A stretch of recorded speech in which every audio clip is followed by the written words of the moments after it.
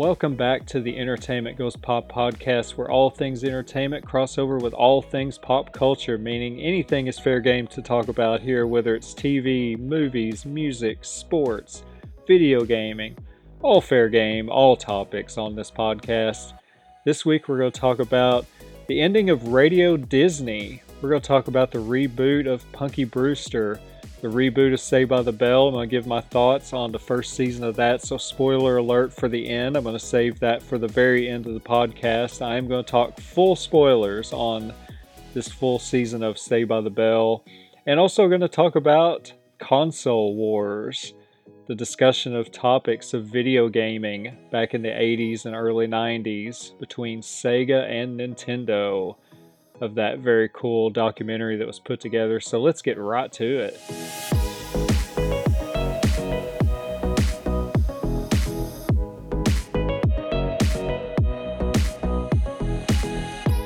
As a big music fan, I was very sad to hear that Radio Disney Country was going to be ceasing operations. You know, not just Radio Disney Country, but of course the regular Radio Disney as well. I found this out when I logged into my Radio Disney app back a little before Christmas. I actually think it was Christmas Eve that I logged in. I was just wanting to listen to some music that day. I was working around in the house doing some cleaning, and it's like, I'm just going to listen to some music. And up on my app pops that the Radio Disney app will be closing on January 22nd, 2021. I thought, well, that's kind of strange. So I started digging around. I thought, well, maybe, I don't know. I just thought maybe they're just doing away with the app and it's just going to be available. I don't know. I was just trying to think any kind of logical explanation on why that was up there. And I did a Google search on a news search and popped it up. And there was an announcement that Radio Disney and Radio Disney Country were going to be ceasing operations in the first quarter of 2021. And just completely shocked. I'm going to read the statement that Radio Disney put out about this. Radio Disney and Radio Disney Country will cease operations in the first quarter of 2021. The announcement was made today by Gary Marsh, President and Chief Creative Officer of Disney Branded Television, who today addressed 36 full and part-time employees who will be impacted by the closure early next year. Radio Disney in Latin America is a separate operation and is not impacted by the announcement today. The difficult decision to close these two radio networks coincided with Disney's recently announced structural changes that call for Disney-branded television to sharpen its focus on increasing production of kids and family content for Disney Plus and Disney channels. Division leaders also took into account the fast-evolving media environment that provides more personalized music choices than ever to a generation of young consumers, and the ongoing public health crisis that continues to affect in-person music events. So that is what the statement was from Radio Disney that they put out. It does sound like, from what I've read, that this is fallout from the pandemic, that it's just a pandemic situation where, money is what it is, But it is interesting that they're focusing more on the Disney Plus side. But this is a major bummer for, especially, I didn't listen to Radio Disney. I can't remember the last time I actually just straight up listened to regular Radio Disney. It's probably back, I don't know, probably around 2000-ish or something, where I'd just occasionally pop it up there where I liked, the pop music going on at the time, just wanted to see what they were playing. But Radio Disney Country has been a major thing for country music, especially for the female side, because it's no secret that country radio is very dominated by the males. And country radio is very vocal about that. In fact, there have been several controversial statements put out there from people in country radio that have basically said that people don't want to listen to women in country, that they'd rather listen to men, and comparing stats, and here's our stats, and like the various comparisons of how, how much, how many male songs are played before you hear a female. And to me, there's not a lot of male country radio that I like. There's very few that I'm really into. And I'm, of course, over on the female side. I've been very vocal for several years about just wanting to get these awesome ladies of country that are out there and just trying to push them and just shove them, to get the recognition that they deserve, this amazing talent that they've got. And Radio Disney Country was somebody that played very even. They were very even, and you heard a lot of females on this station. And it was a major deal, I thought. And this is a station that I listened to a lot, enjoying that. And I think this is really for me, it's gonna hurt me as far as finding new music, because there's a lot of times where I would turn this station on and just because for me, I'm over on the country pop side. That's the majority of what I like. That's like my main category of, I mean, if you listen to last week's podcast where I'm laying out my favorites of the year, where did most of them land? What genre? And it was good to hear a lot of like new music. And I'll say, like, going back into the summer, with the pandemic and everything, I talked about how I just get out in the yard and just walk laps and everything. And a lot of what my summer music was Radio Disney Country. I would turn that on and I would listen to it. I'd walk for an hour and just listen to these songs for an hour. And there were a lot of songs that I got hooked on that I would not have even known existed if I hadn't been listening to it on this radio station. And I can't tell you how many times I'd be walking and I'd be listening to the song and going, I really like the song. And I'd pull my phone back out of my pocket and I would screenshot it. I'd screenshot the app to where it had the name of the song on it to where I could say, okay, later on I need to go find that song because I really like that. And there was probably one day that I walked and I probably had screenshotted like 10 songs that I just really loved. And I'm very concerned because I don't even know, for me as a listener of somebody that really likes that genre, I don't know what I need to find for an alternative. It's where else is there something out there that's streaming that's going to play this music? And if anybody knows of anything, please let me know that there's something out there that is very similar to Radio Disney Country. But it was just a very enjoyable listen. When I would listen to the station, I loved the on-air talent were fun. They had interviews with different singers, and they would talk about different songs, different albums that had come out, and it was just very fun, and it just really helped so many of my walking days. I'd just get out and walk, and I just loved it.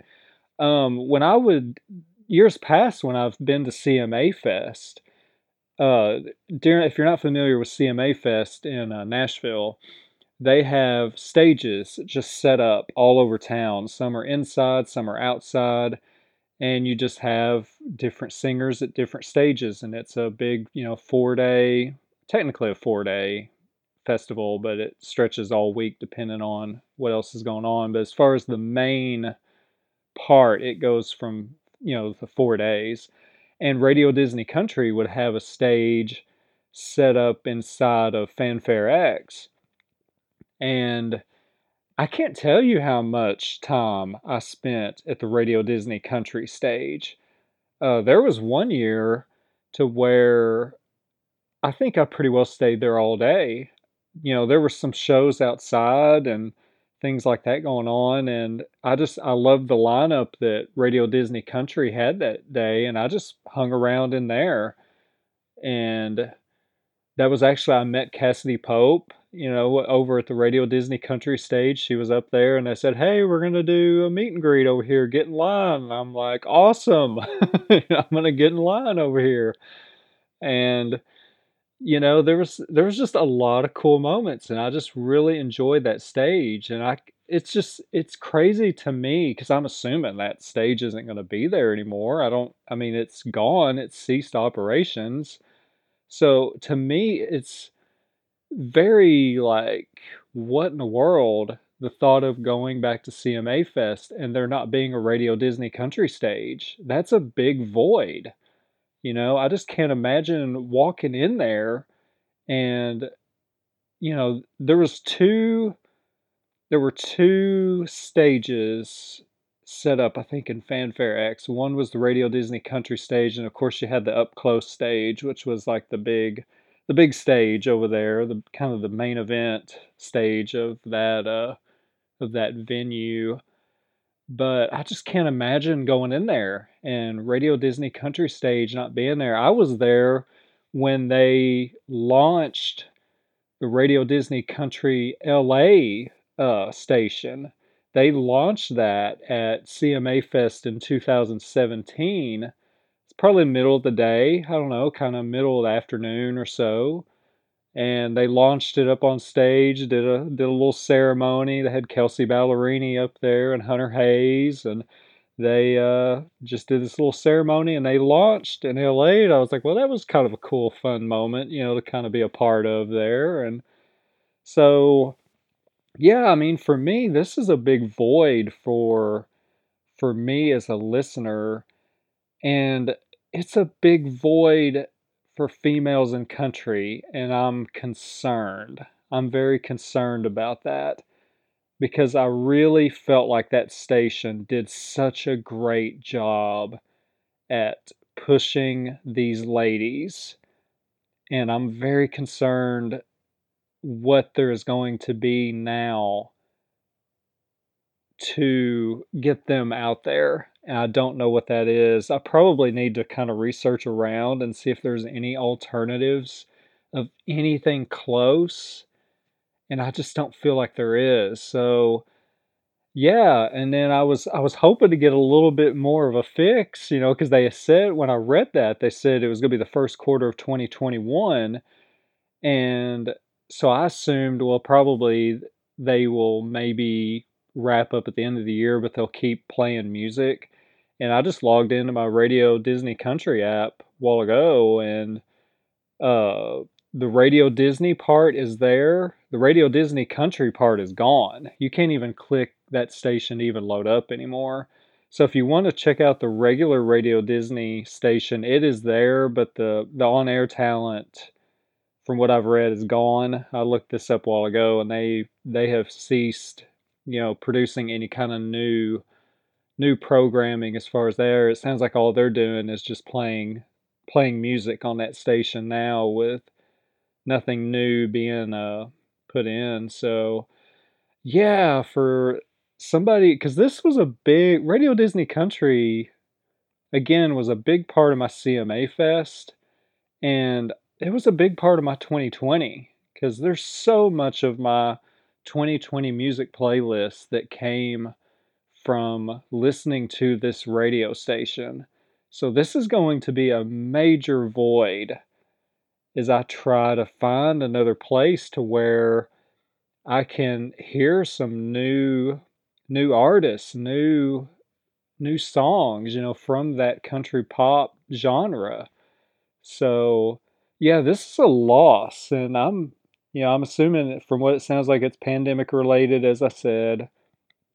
So, and then with the focus that they're wanting to focus more on the streaming TV side, on the TV side. So, man, yeah, I was bummed. This was definitely not a Merry Christmas gift on Christmas Eve when I logged in. I believe like I shouted "what" through the whole house when I read that was ending, and I think I just reacted for like the next 5 minutes of no, what, no. I think that was pretty much what I did for the next 5 minutes or the whole rest of the afternoon and evening and still today. To a point, you know what I mean.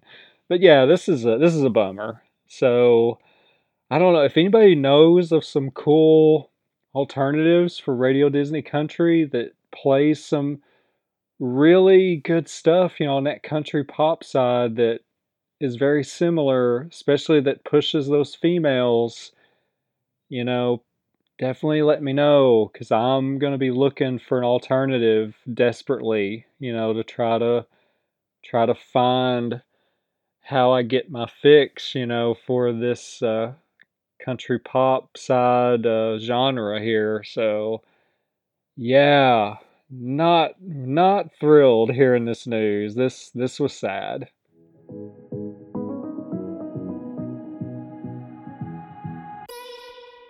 Reboots, reboots, and more reboots. We finally have a date for the new Punky Brewster reboot. If you're not familiar, Punky Brewster was a show in the 80s. It was an 80s sitcom that focused on Punky Brewster, who she was a foster kid and she was brought in and this was her new foster family. It kind of focused around her friends, and her new family and it was a very popular show in the 80s. It's actually it inspired like a lot of there were books with the show where you could buy these books, that were kind of a spin-off of the series and everything. There was a cartoon on Saturday mornings that spun off of that TV series. And so now there's going to be a reboot of it. It is going to launch on Peacock on February 25th. They're going to drop all 10 episodes on that day. So very excited to check this out. The only thing that they've put out previously was they put out that trailer, and then I'm fairly certain they tagged that thing with a date originally, but I don't think the date ever happened because we just kind of kept waiting around. I don't think I'm dreaming this that they tagged that with a date, but we just kept waiting and waiting for, like when's this thing going to launch? And it just wasn't happening. And then this just kind of launched out of nowhere this week where they dropped the news on it. And then they actually did put a cast photo out to where we can see what the cast looks like, and just very cool. Like we see Cherry Johnson, she's going to be returning. That's going to be very cool. Freddie Prince Jr. is going to play Punky's ex-husband. Okay, so I need to tell what the story is. Basically, the story is going to like revolve around Punky Brewster's new life of where she's now a single mom of three, but she's also going to run into this other girl named Izzy who's going to be very punky like, and she's going to get attached to her and that's going to bring her into the fold, and so then Freddie Prince Jr. is going to play Punky's ex-husband Travis. So excited to see Freddie Prince Jr. in this. I enjoy him. I usually enjoy a lot of his projects. So, but if you want to see the original, it is up on Peacock. They've got all the seasons up there if you want to check that out. If you've never seen Punky Brewster, check it out. And for me myself, I would like to watch it because it's been so long. I couldn't tell you the last time I watched that show. It's at least been 20 years. I watched it when it first ran, but when I was a kid. But, I can't tell you the last time that I've seen it. And it really didn't get picked up a lot in syndication from what I remember. I can't remember seeing it much in syndication unless it just kind of randomly popped up somewhere, but it wasn't anything consistent. So I actually wouldn't mind going back myself and checking out Peacock and watching a few episodes, to kind of get a feel, of what the show was and kind of get a refresher, because it's just been so long. But I loved it as a kid. I remember that. But yeah, I will definitely check this show out and do some podcast discussion on it in the future when they launch it. So definitely interested and looking forward to this show launching. The trailer looked fun. The trailer definitely looked fun. So yeah, Punky Brewster, the reboot, February 25th. All 10 episodes on the Peacock streaming service.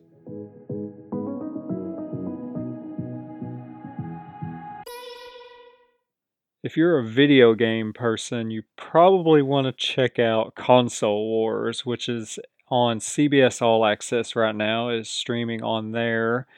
Especially if you're an old school video game fan like myself that grew up in it, you're really going to enjoy this. It covers the battles between Nintendo, Sega, and then later on PlayStation and Sony. It's really cool. I really enjoyed this documentary a lot. There was a lot of stuff in here that I did not know. I mean, it shows, the most of it at the beginning focuses on the Sega part of it, where it's mostly their story and showing how, they had to really overcome a lot of things to try to get themselves out there as competition for Nintendo. In the middle of the documentary, they jump backwards and kind of do a time warp back to show Nintendo's rise. Nintendo's rise is interesting because Nintendo rose up at a time where Atari was really big at the time, but they hit their plateau and they had that really bad ET game, and they even mentioned it in the documentary, the famous story of that ET game was so bad that all the rest of the cartridges were buried in a landfill somewhere. I can't even remember where it was now. And I think there's another documentary that was done lately, and I believe it was actually shown to be true. I need to watch that documentary. I have not watched that, but it was actually true that I think they did go to this landfill and they found all these cartridges from the ET game. So Atari just pretty well crashed after that. So Nintendo is trying to get rolling and build themselves up in this market to where there's no there's no desire for video games. Nobody wants anything to do with it. The industry is just a flop now. So Nintendo is trying to work themselves up and they fought their way in. And this documentary really does a good job at showing what all they had to do to get the excitement, the promotional machine behind it, the characters, and all that, to where Nintendo just became a household name. And I mean, they show so many like kids in this documentary where they're so excited, so pumped to get their Nintendo Entertainment Systems. I was one of those kids. It's like I remember going to my friend's house. He had an NES. I had never played one. He had Mike Tyson's Punch Out. Of course, he had Super Mario and Duck Hunt. I don't remember if he had any other games except for those three. If anything, it might have just been the only ones we played. But I was hooked. I was like, this is amazing. And that Christmas, it's like that's all I wanted. It's like I just wanted Nintendo and I wanted these games. And that's the way it was for so many people, so many kids all around the country, all around the world. And Nintendo just became just a global phenomenon. So you have that happen, and it shows, just how dominant Nintendo was. You have Sega that was trying to get rolling too, and they had flopped as well. And one thing that was really critical of Sega was that they didn't have kind of an identity. Like their games just weren't very cool. Like Nintendo games were so cool, the characters were so cool. Sega just did not have that. So the story is that Nakayama, who was the CEO of Sega in Japan, I want to get this name right. Hold on a second, people. Bear with me. Okay, the story was that um, the executive from Mattel, whose name was Tom Kalinske, of course, he was huge with Mattel, like He-Man, all these toys that just became phenomenons in the early 80s. He was on vacation with his family, and Nakayama, the Sega CEO, tracked him down on vacation to come up to him and to pitch that he wanted him to lead the US division of Sega, be for Sega of America, and so basically, and Kalinsky, talked with his family and everything, and I think I'm remembering this story right from the documentary. My brain's kind of fuzzy for a second. He immediately flew to Japan with Nakayama, and they worked out a deal and made this thing happen. And one thing that shows with the deal initially is that Kalinsky pretty well wanted control. Like, this decision making goes through me. And what you'll see in this documentary is that that holds true through good, because a lot of his decisions were good. And then the decisions that did not get followed through on were um, when Nakayama and Sega of Japan went against him. And you'll see that that ended up being a flip flop of a problem later on that ended up contributing to their demise. So Kalinsky gets going and he comes up with an idea, and they're trying to figure out, what to use as a marketing tool for Sega, to what was there going to be, what was going to be their Mario. That ended up being Sonic the Hedgehog. They went through a lot of different routes trying to figure out what this character was going to be, what their Mario-like character was going to be, and it ended up being Sonic the Hedgehog.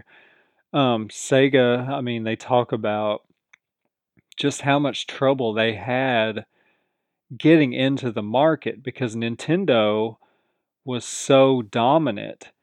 And and a lot of the Sega people are very vocal in this documentary, calling them just straight up arrogant, that because they had such control of the market and they just could do nothing wrong, that it almost, like, they did call them arrogant. I mean, throughout, so Sega's trying to figure out a way to punch their way through this and get in.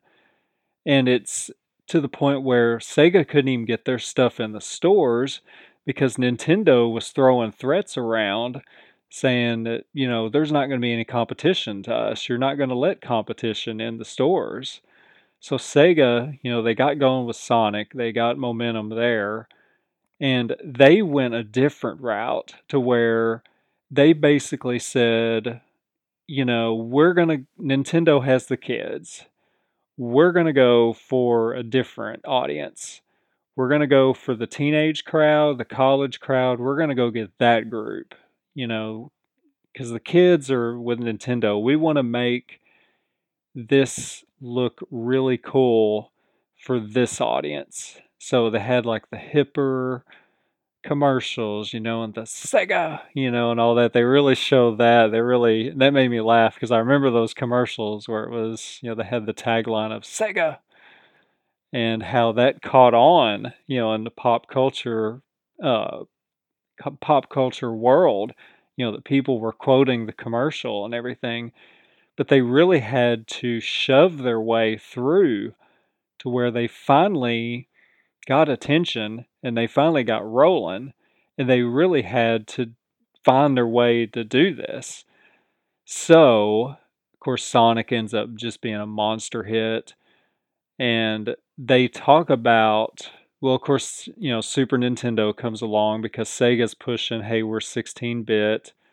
Look how cool Sonic looks. Look how fast this video game is, to where they show like the footage of, Super Mario World for Super Nintendo, which they argue, it's kind of interesting because they argue Super Nintendo was 16-bit. Whereas, like, one of the head guys of Sega was like, that is not 16-bit. He was arguing that it looked more like 12-bit instead of 16, and talking about how slow the game looked, to where, you've got like Mario jumping around on Yoshi and it looks slower. And then, you put it next to Sonic and Sonic's flying all around the screen and everything.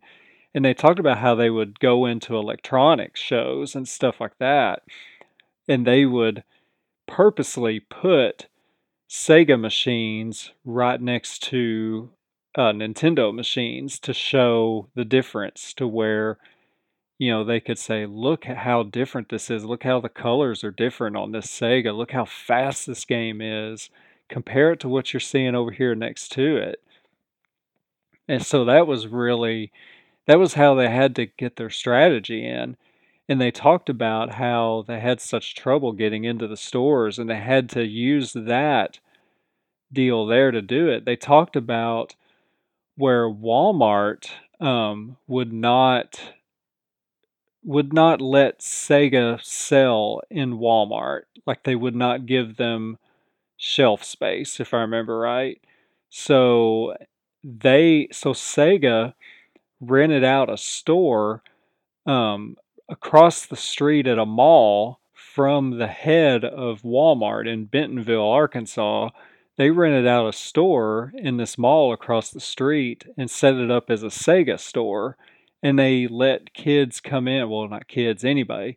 They let anybody come in and they could play games for free to get attention on Sega. And so eventually, it did get the attention of Walmart, and they were like, "Okay." The head of Walmart was like, "Okay, I get it. Fine, it's yours. Come on, we've got shelf space for you."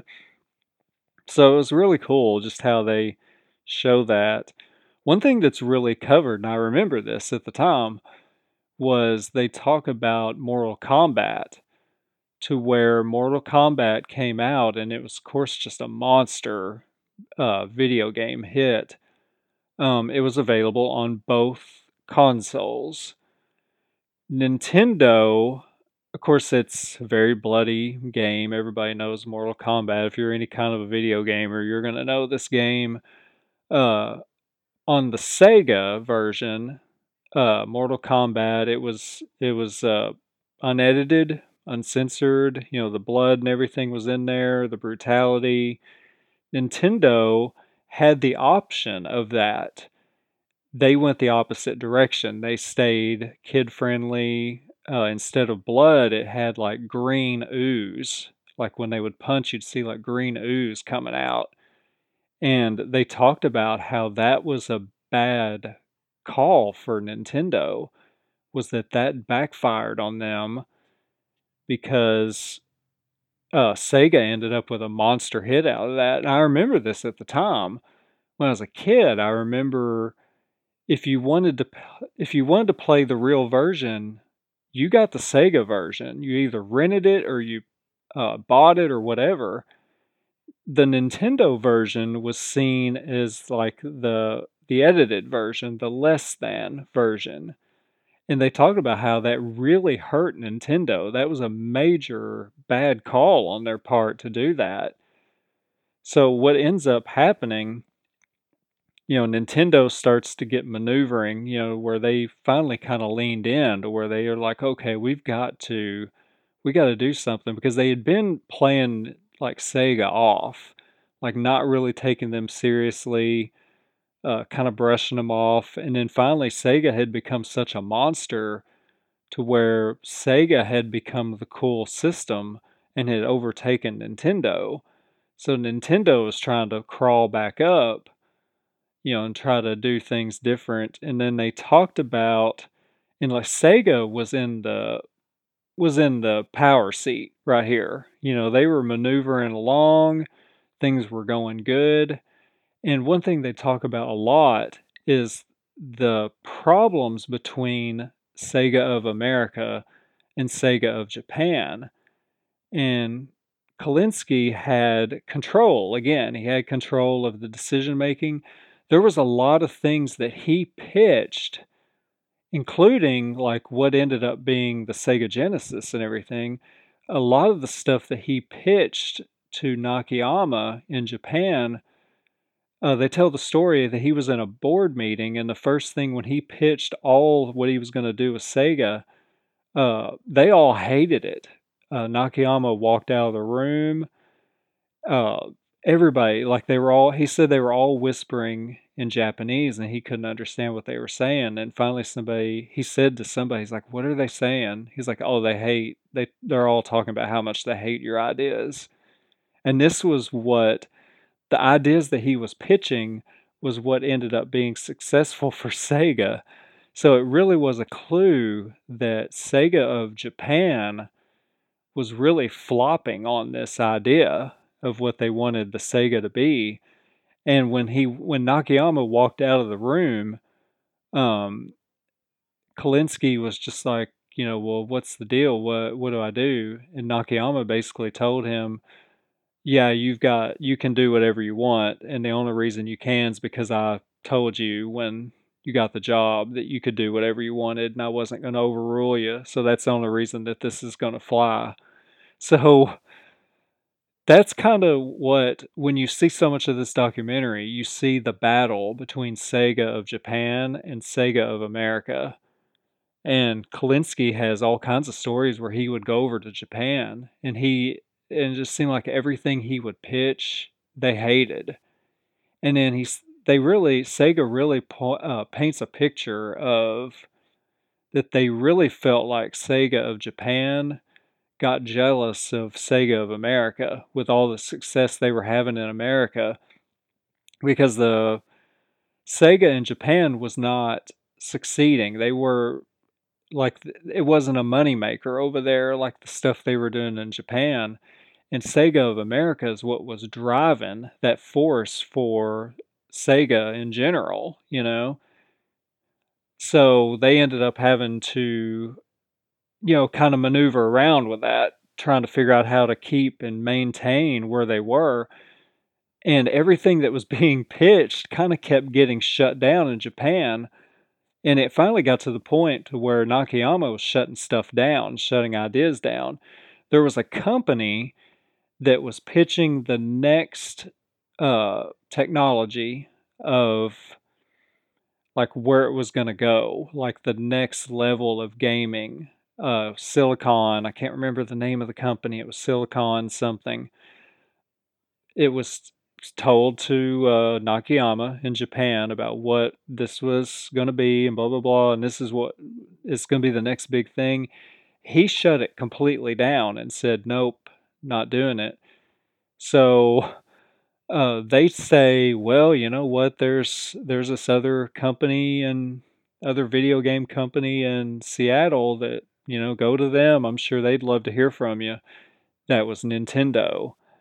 That ended up being a lot of the style of like Donkey Kong Country, with what that big hit was because it was very different looking. But that was the concept of the Nintendo 64. So Sega had that. They had that look of the 64. They were discussing it. It was it was going ahead in pace, and it was shut down, Sega of Japan. So Nintendo got that. Now the next step is that Sony's getting going, and they're developing the PlayStation. They needed help with the technology and they needed a partner. They were partnering with Sega. Again, they were going to do that. They could not, I believe it was that Sony could not come to an agreement with Sega of Japan, which is Nakayama. They couldn't come to an agreement on the specifications of the machine and everything. So they had a falling out. Sony went a different direction. And so this is two major strikes by Sega here. So now you have the Nintendo 64 that's arrived and it's a big hit. You have Sony PlayStation that's right behind it and it's looking like it's going to be a monster, and it launches. Now Nakayama is panicking because now we have two 64-bit systems and he doesn't have one. And, over here in Sega of America, they've been trying to get this to go and they knew this was a problem. So what ends up happening is they end up rushing the Sega Saturn and trying to get it out because they're so desperate to get out there because there's two companies that are leaving them behind right now in the dark. And like, they're being left out in the dark here. So The Sega Saturn launches. Um, they talked about how the software wasn't good. They said the hardware wasn't even really good, that it just wasn't a good system, and the Sega Saturn flops to where, and I want to get these numbers right. I put this in my notes here on the numbers. So Sega Saturn launched with 10 million. Well, I mean, no, I'm not going to say launched. Let me take that back. Sega Saturn sold 10 million consoles, period. So now, from what I remember, I didn't put this in my notes, but I'm pretty sure they said the Sega Genesis sold 12 million, and I don't know if that was in one day or not. I'm going to get that completely wrong, but it was just comparing those numbers were insane. You know, that Saturn, this is all they did was 10 million. The 64 sold 30 million. PlayStation sold over 100 million, becoming the highest selling console of all time. Sega got destroyed in this, and it was like really what Saturn, uh, a lot of their problem was the Sega of Japan. Sega of Japan really sunk them. So that was just crazy with how that all played out. And of course, you know how PlayStation ended up turning out. PlayStation was a monster. Nintendo, you know, the 64 was very successful. Of course, Nintendo then hit a rut, you know, not long after that. Then kind of bounced back with the Wii, you know, years later. But yeah, it was. This is a very interesting documentary. If you're an old school video game person like me, you're really going to enjoy this. I think even if you're a new school video game person, I think you'll enjoy it. Looking back on a lot of this, and just seeing, you know, what this industry would become. I mean, you look back to where they talk about, you know, what I was saying with, you know, when Atari flopped after the ET game and everything, and they just sunk, and Nintendo was trying to get going. There were people like calling Nintendo a joke. Like, are you kidding me? This isn't going to be successful, and there's no way this works. And, you know, just basically laughing at them. And which is so funny now because they said, you know, nothing will ever be done with video games. And now you look at what it is now, and Twitch is so huge, and online gaming.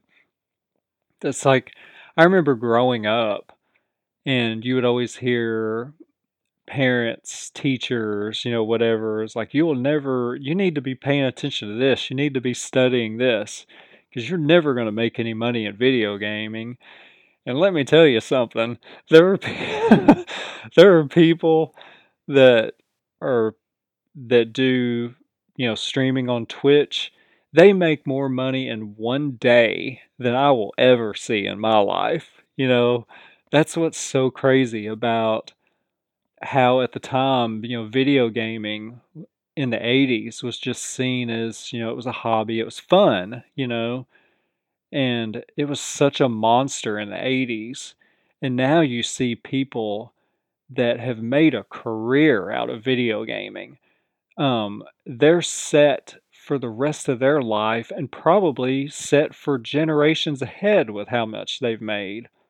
I mean, there are some Twitch streamers that just make an insane amount of money. It's incredible what this industry has become, you know, and Nintendo was the pioneer as far as getting it to the level, you know, that it is now. Um, you know, for me, you know, for me as a kid, I was a Nintendo person. I loved Nintendo. You know, I told the story of my friend, got hooked there, but we'd all sit around, we'd play video games. I have so many great memories of playing video games with my friends and just how much fun that we had. Yeah, I remember, you know, the NES, the Super NES. I remember, oh, what was the thing? What was the pad? Power Pad? Was it the Power Pad? I think that's right, where you played track and field. I think that's right, Power Pad. Um, you had and then Sega for me, and they actually talk about this in a documentary, that one thing Sega did to where they tried to do something different from Nintendo was that Sega went for the TV and movie people, to where if there was going to be a game based on a movie or a TV show, Sega would go out there and try to get a license for it, to where they would get exclusive games that weren't anywhere else. That's how they pulled me in. I was always a Nintendo kid. Um, for me, the reason I got interested in Sega is like, yeah, Sonic the Hedgehog was really cool. It was an awesome looking game. It was fast. It was different. Sega pulled me because they would get game titles that I couldn't get on Nintendo. So, I remember I was into they had an NBA game, NBA Bulls versus Lakers. That was only available on the Sega. It was only available on Sega Genesis. Now the next one, Bulls versus Blazers, was available on both consoles, Sega and Super Nintendo. But Sega would have a lot of exclusive titles that pulled me in. So pretty much the way I went with my gaming as a kid, I went Nintendo, Game Boy, um, messed around with the Sega some, but then Super Nintendo came out and I really went hardcore Super Nintendo. Still played the Sega. I had a Sega. It was cool. Enjoyed it. Um, I got the Sega CD from there. Sega CD was really cool technology, and they showed it in the documentary a little bit. They just kind of went over it very quickly, and they didn't really even acknowledge it with wording. They just mostly showed like the commercials. Sega CD was very cool for its time. I remember it launched. I can't remember what the name of the game was that it launched with. That came with it. Was it like Sewer Shark? Am I thinking it right? Sewer Shark? I don't know if that's right or not. The game that got me was Jurassic Park. Um, because you would see like real, like moving images. Like it looked as close to movie like that we had seen on a system, to where, and of course, it was on a CD. It was the first time we've ever had a game on a disc. That was very cool. The only thing with the Sega CD is that it was super slow loading. It was so slow. I do remember that. I had NBA Jam on the Sega CD, and every quarter it would have to load after every quarter, and it was super slow. I bet you would sit there, man, I don't know, 15 or 20 seconds in between quarters waiting for the next quarter to load up. So that was one big criticism of the Sega CD, was that it was slow. The technology was very cool because we had never seen it before. And like I said, I remember that Jurassic Park game. I'm like, this is really amazing how you could walk around and how real, and I say real loosely. I mean, it's not like now. At the time, that was the closest we'd seen to real, to where it looked movie-ish and TV-ish. And after that, it was the Sega 32X. They did show that a little bit. I think it was 32X. I never played the 32X. I don't believe. I don't think I ever played it. Never really had any interest in it. Nintendo 64 came out. My experience with the 64 was just whenever somebody else had the system. Walmart had it set up to where you could play it in there, like you could play Mario 64 and stuff like that in there. That was fun. It just 64 just never really hooked me though, for whatever reason. I remember playing it in there, and my friends, a few of my friends had 64s, and I'd maybe occasionally play there. But for me, at that time, I had jumped to PlayStation. Um, I saw Sony PlayStation, and I was like, "This is really cool," and it had a lot of the games that I liked. I talked about NBA Jam. It was available on PlayStation 1, and it looked amazing on PlayStation 1. They had a lot of cool games, and again, it was on a disc, it was on a CD. It was technology that we hadn't seen besides the Sega CD. It wasn't a cartridge. The loading times were fast. It looked good. It sounded good. I'd become a PlayStation person. And then from there, I pretty much stayed PlayStation, right? I mean, I jumped over way later down the line. I jumped over to 360. I mean, I got the NBA 2K games. I was wanting something to play it on, and I went with Xbox 360. You notice a little trend here with NBA games. um, but yeah, so I pretty much stayed PlayStation from there, and even now I've got the PlayStation 4. So, um, but I mean, I've always liked Nintendo though, and the only reason I hadn't gotten some of the other Nintendo systems is just because of money wise. I always wanted a Nintendo Wii. I just never got one. I'd like to get a Switch now. I will eventually probably get me a Switch here soon, is what I'm expecting to do. So that's kind of where I've jumped around over my video gaming life, But as a kid, I started with Nintendo. And like they said in the documentary, they jumped to that teen and college audience with the Sega games. And I remember when they first launched, I was like, I'm just not really crazy about a lot of these games. I didn't like how they looked. Well, I mean, no, I'm going to take that back. They looked amazing. They just weren't games that hooked me because I was still a kid. I liked the Nintendo stuff. I liked Mario and Zelda, and all these games that were there. I guess I saw Sega games as just nothing that interested me, because it was geared toward an older audience, and I was still a kid. I was a little kid over here enjoying my Nintendo. It runs about just under an hour and a half long.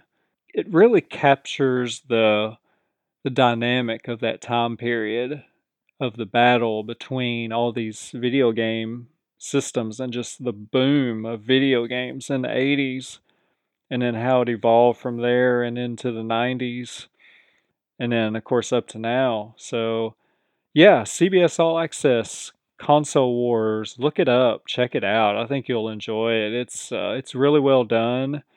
It brings back a lot of memories. There was a lot of stuff in there I had forgotten, a lot of the commercials and just a lot of the details of it. There's like they show with the PlayStation at the end, they show the Crash Bandicoot uh, commercial where he's out there with the megaphone outside Nintendo headquarters. Forgot all about that. I remember those ads now, but I'd completely forgotten about them until I saw them in this. So it's going to bring back a lot of memories for you. It's going to give you a lot of information that you didn't know about. So yeah, check it out. CBS All Access, Console Wars. Get your classic video gaming on and enjoy that show.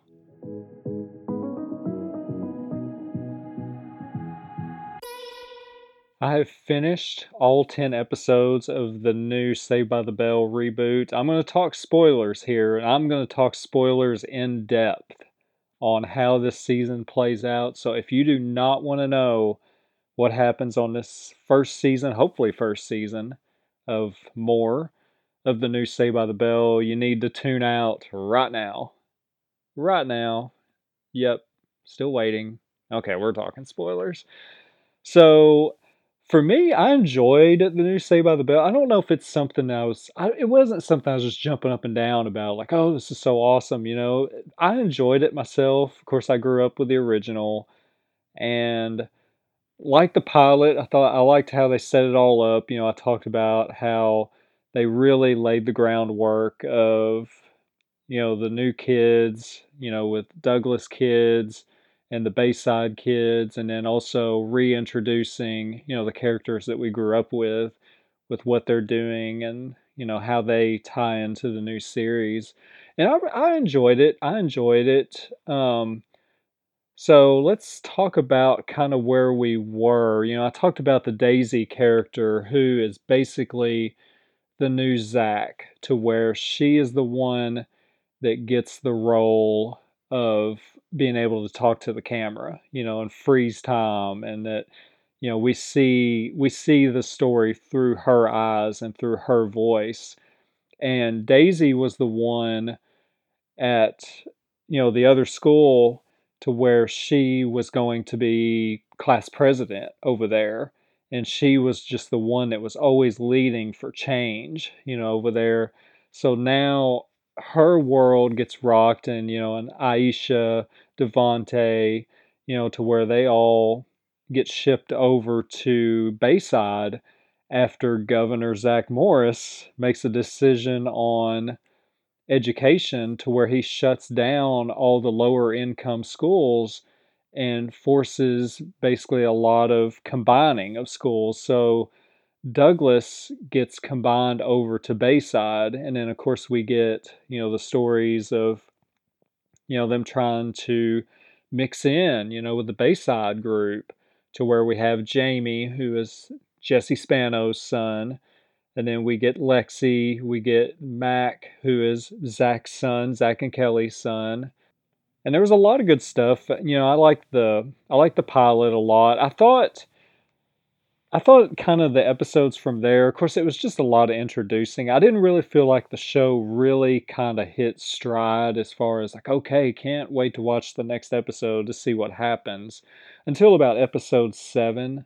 I thought episode 7 was kind of where things really picked up, to where you saw a build. It felt like everything to that point was laying the groundwork, introducing these characters, letting them kind of interact with one another, and kind of build that. But episode 7, that's kind of where, we had the funny stuff with Slater, where there was a lot of, where where he was at the party, having the party with the students and everything, and there was a lot of references to the original, including the dance thing. That was pretty funny.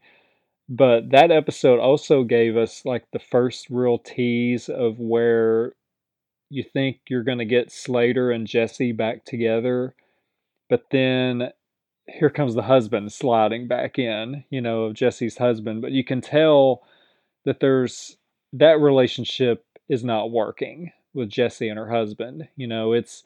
It's very rocky. He just kind of seems like he's off doing his own thing. He's doing like a lot of retreats and stuff like that, like self-improvement retreats and those kind of things. So with episode 7, that's like I said, that's where it got rolling.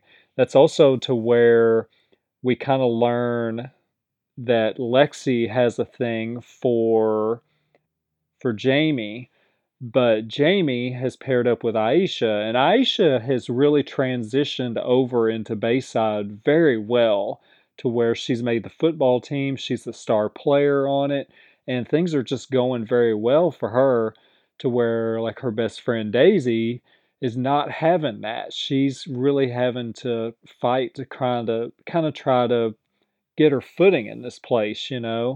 So with this, we get the Aisha Jamie relationship. In this episode, I don't know if they introduced it before this or not, but we learned that Lexi has a thing for Jamie. And in this episode, Lexi and Mac, they're trying to work up a scheme to break up Aisha and Jamie at Jamie's birthday party, so Lexi can then have him. But then this is kind of where we first see like the evolution of Lexi, because Lexi and Mac at the beginning of the series are, like kind of she's kind of the mean girl a little bit, And Mac's always up to his schemes where it benefits him. A lot of what Zach Morris used to do, he always had schemes, and Mac is the same way. He's always figuring out ways to do schemes and things that would help him and benefit him. And Lexi's really kind of the same way, just on the female side, and they work together a lot, in the beginning. And this episode here was kind of really where we first saw Lexi changing to where she had this big scheme of, we're going to break them up and then I'm going to get him. And then she starts to feel remorse on it, and she doesn't want to go through with it and puts a stop to it and basically gets them back together after doing the conflict. So this is the first like really big evolution of Lexi kind of going from the mean girl to the nicer girl. So when we get to episode 8, this is the homecoming weekend episode. This is Zach and Kelly's return to Bayside, and they dig up a time capsule, that they had left. And this is something it's kind of bizarre. It was bizarre, but it was also kind of funny. Principal Toddman, he's very Belding like, and he's a very likable character. He's very Belding like with just the hijinks and stuff, and the way he interacts with the kids and everything. And but there's an episode, this episode here, they do a thing to where they basically rewrite history of Saved by the Bell, and Toddman's like, he's talking to Zach and Kelly and them, and he's talking, like he was one of them, and they're all looking at each other like, do we know him? Did we know him in high school? Like, who is this guy? Like I don't, and all of them, like Zach and Kelly, Slater, and Jesse, they're all just completely baffled, and he's telling stories of like, yeah, I remember when we did this and we did that together and all these things, and they're all just awkwardly not saying it out loud, but saying, we do not remember you at all. So we get a Lisa cameo here to where they call Lisa and they're saying, do you remember Toddman? And she's like, yeah, of course I remember Toddman, and she's telling him, and they're like, we do not remember this guy at all. And they're even like mixing in uh moments, from the past, like pictures and stuff. And they've put Toddman in the pictures to add him in, and it's kind of funny. It's very bizarre, but it's also kind of funny too. But also with Lisa, we also learn that she is a famous fashion designer in Paris now. So if you want to know what happened to Lisa Turtle, that is what she is currently doing on the new Saved by the Bell. So this was the only cameo that we got from Lisa in the series, but it was really fun. I really enjoyed this cameo. It was awesome to see her back on the show. So that was very cool. They even, so they basically Toddman finally figures out that they have no clue who he is, that they don't even remember him. And of course, it hurts his feelings. So Zach comes up with a plan that they're going to bring back the Zack Attack band, and they're going to include Toddman for like as a way to make good with him and to kind of apologize and give him some kind of fun, like, hey, look, you're bonding with us moment. And then Zach finally remembers that Zack Attack was only famous in a dream of his, and so this makes zero sense to to do. But it ends up there's this big Max trying to come up with a prank, to come up to do some kind of epic prank to be remembered, and it ends up happening to Toddman. And there's this big moment to where Toddman has this happen, and he's like, you did this for me, you were doing this to try to include me. And they're like, yeah, that's exactly what we were doing, yeah, that's it exactly. So I don't know, it was a silly kind of storyline, but it was also kind of funny. And it was also cool, to get the reunion of Zach, Kelly, Slater, and Jesse all in here talking, and there's tension, there's tension between the group, to where they have differences, of course, with a lot of Zach's decision making, as governor of California. So the big storyline arc of the final part of the season, where we get like what the big overall story arc is going to be that gets us to the end of the season, is that they were having trouble raising money for this dance. And Daisy and Lexi, and they team up to get this done. Daisy's pushing like on how can we get this done and make this happen and raise this money.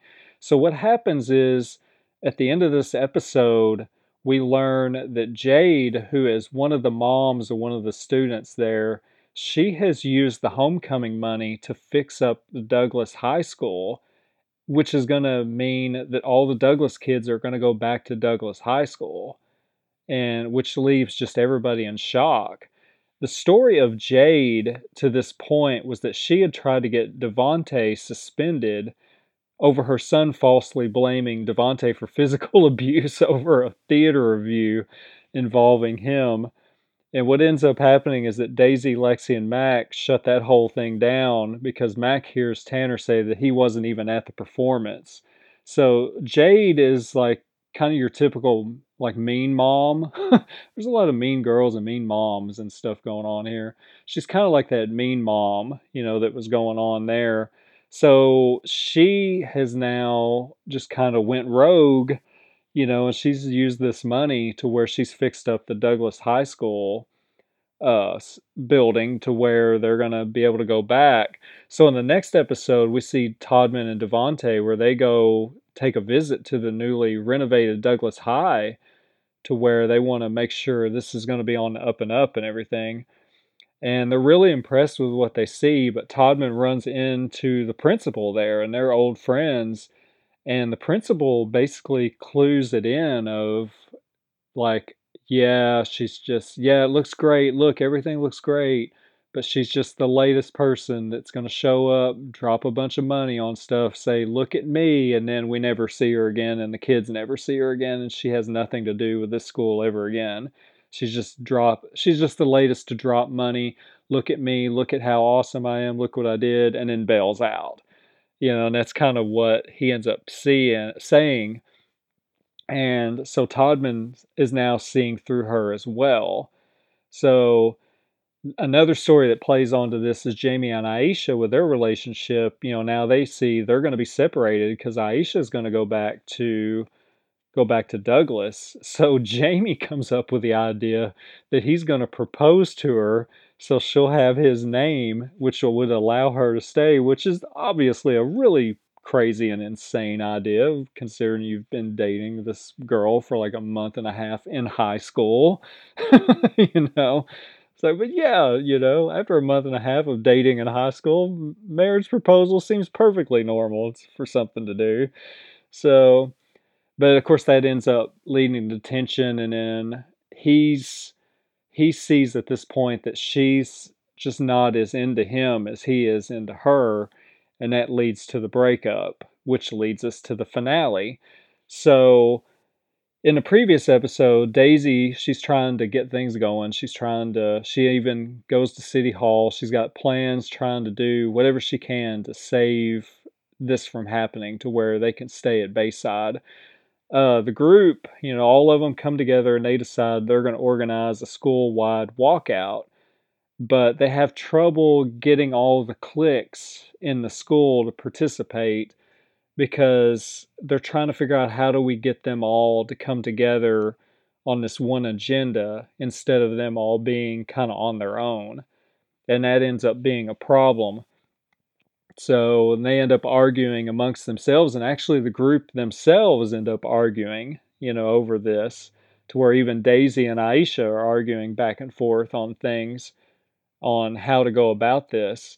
So they figure out that the best way to do this is because Daisy and uh, Aisha end up arguing with one another, and then Devontae says something that just completely offends them, and they turn on him and then they stick up for one another against him.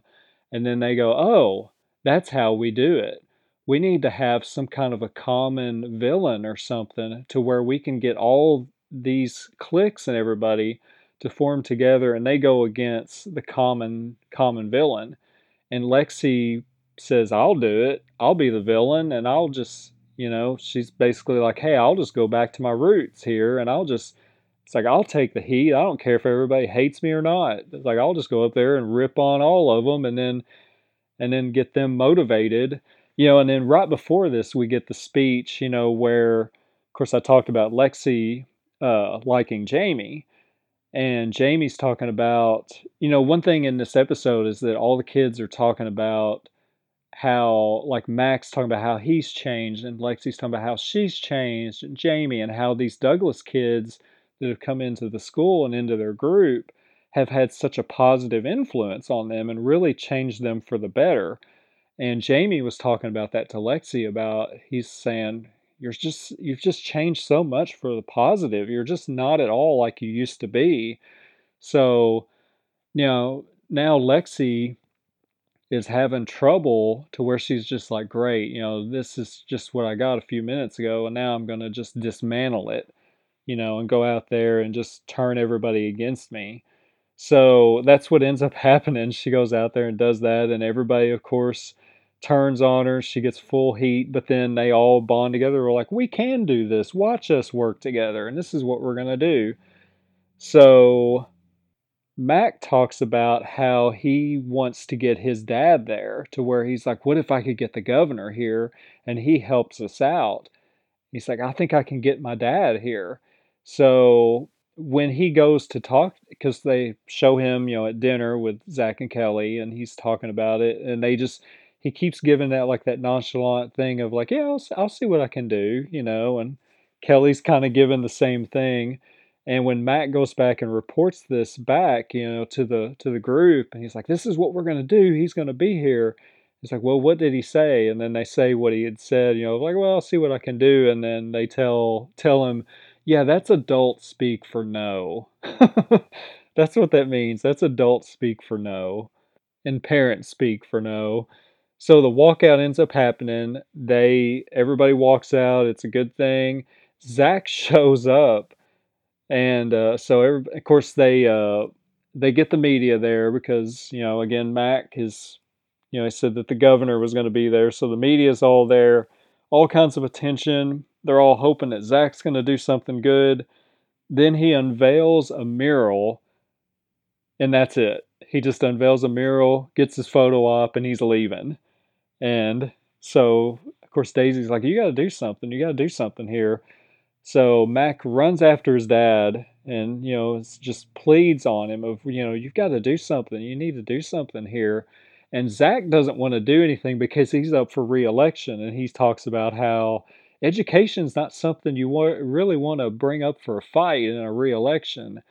And that he's putting re-election as his priority. And Mac's really pushing him on, doing the right thing here.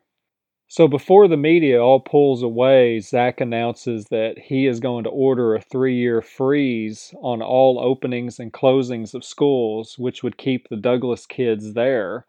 And he says, he's like, yeah, this isn't going to be probably very popular, and I'm probably going to get some heat over this. And then it's like, bing, bing, bing, and he looks at his phone, and his phone's just lighting up with notifications. He's like, oh, yeah, I'm okay, I'm being sued. Oh, I'm being sued by a second person. Oh, okay, that's not good. It's just kind of like that kind of thing overall, to where Zach's getting the immediate feedback of what he said it was going to be a problem of. So the Douglas kids end up staying, which is very cool. We get the moment of the Jessie storyline here with her and her husband, to where we've been seeing that they are clearly very different people, and that this relationship and marriage is not working at all. And of course, her husband's there, and she finally just kind of has it and kind of stands up and says, you're never here for me or our son, and I want a divorce. So, and one thing in this episode that happened earlier on was, when the movement was trying to get going, not just among the kids, but also Jesse was pushing this hard too to try to keep the Douglas kids there, that she is wanting to to keep them and try to get things going, on what to do. And Slater at one point says, kind of picks at her like, you always did this kind of stuff, and there was always some kind of thing or some kind of movement you were into or whatever. And he realizes that, oh, Jesse was always really trying to do good things, and we really just picked on her for it, and that really wasn't very good of us to do. And he later apologizes and says, I'm sorry. We really weren't the best to you when you were fighting for these things that were really positive things. So that, and then, with the husband, with the divorce looming here, this really feels like they're setting up to where if we get a season two, I feel like we're gonna maybe get a Jesse Slater kind of relationship reunion here. It sure seems like that's where they've been building all season. So we will see how that goes. So the end of the episode has, all the new group of kids, they're all in the Max together, and like you see where they've all bonded and everything. And then the big moment at the end of the episode is Mac's phone going off with a notification, and he's just like, man, they're all like, man, I'm really glad we're finally going to have a carefree year. This is going to be great. Everything's like chilled out. And then Mac gets a notification on his phone. He looks and he goes, huh, what's coronavirus? And then that's basically how it ends is that. So it was kind of like a nod, to the bad that was coming.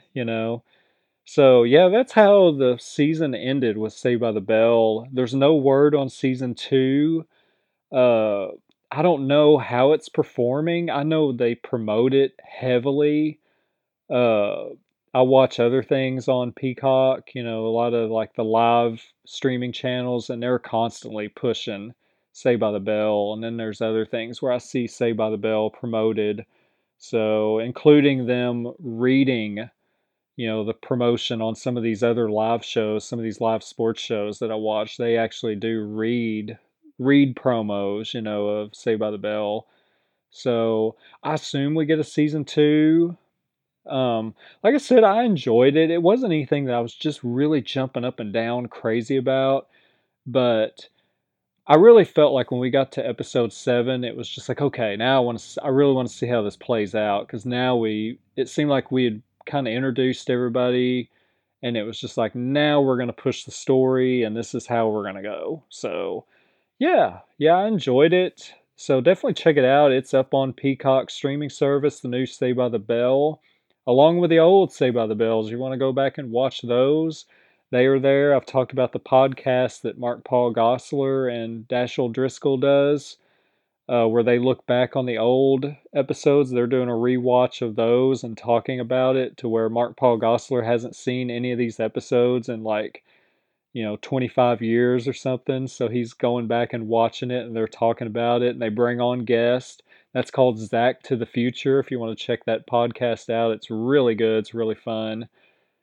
So there's a lot of Saved by the Bell content out there on Peacock and out there on your podcast if you want to check it out. That wraps it up for this week's podcast. Take care, God bless, and thank you so much for listening.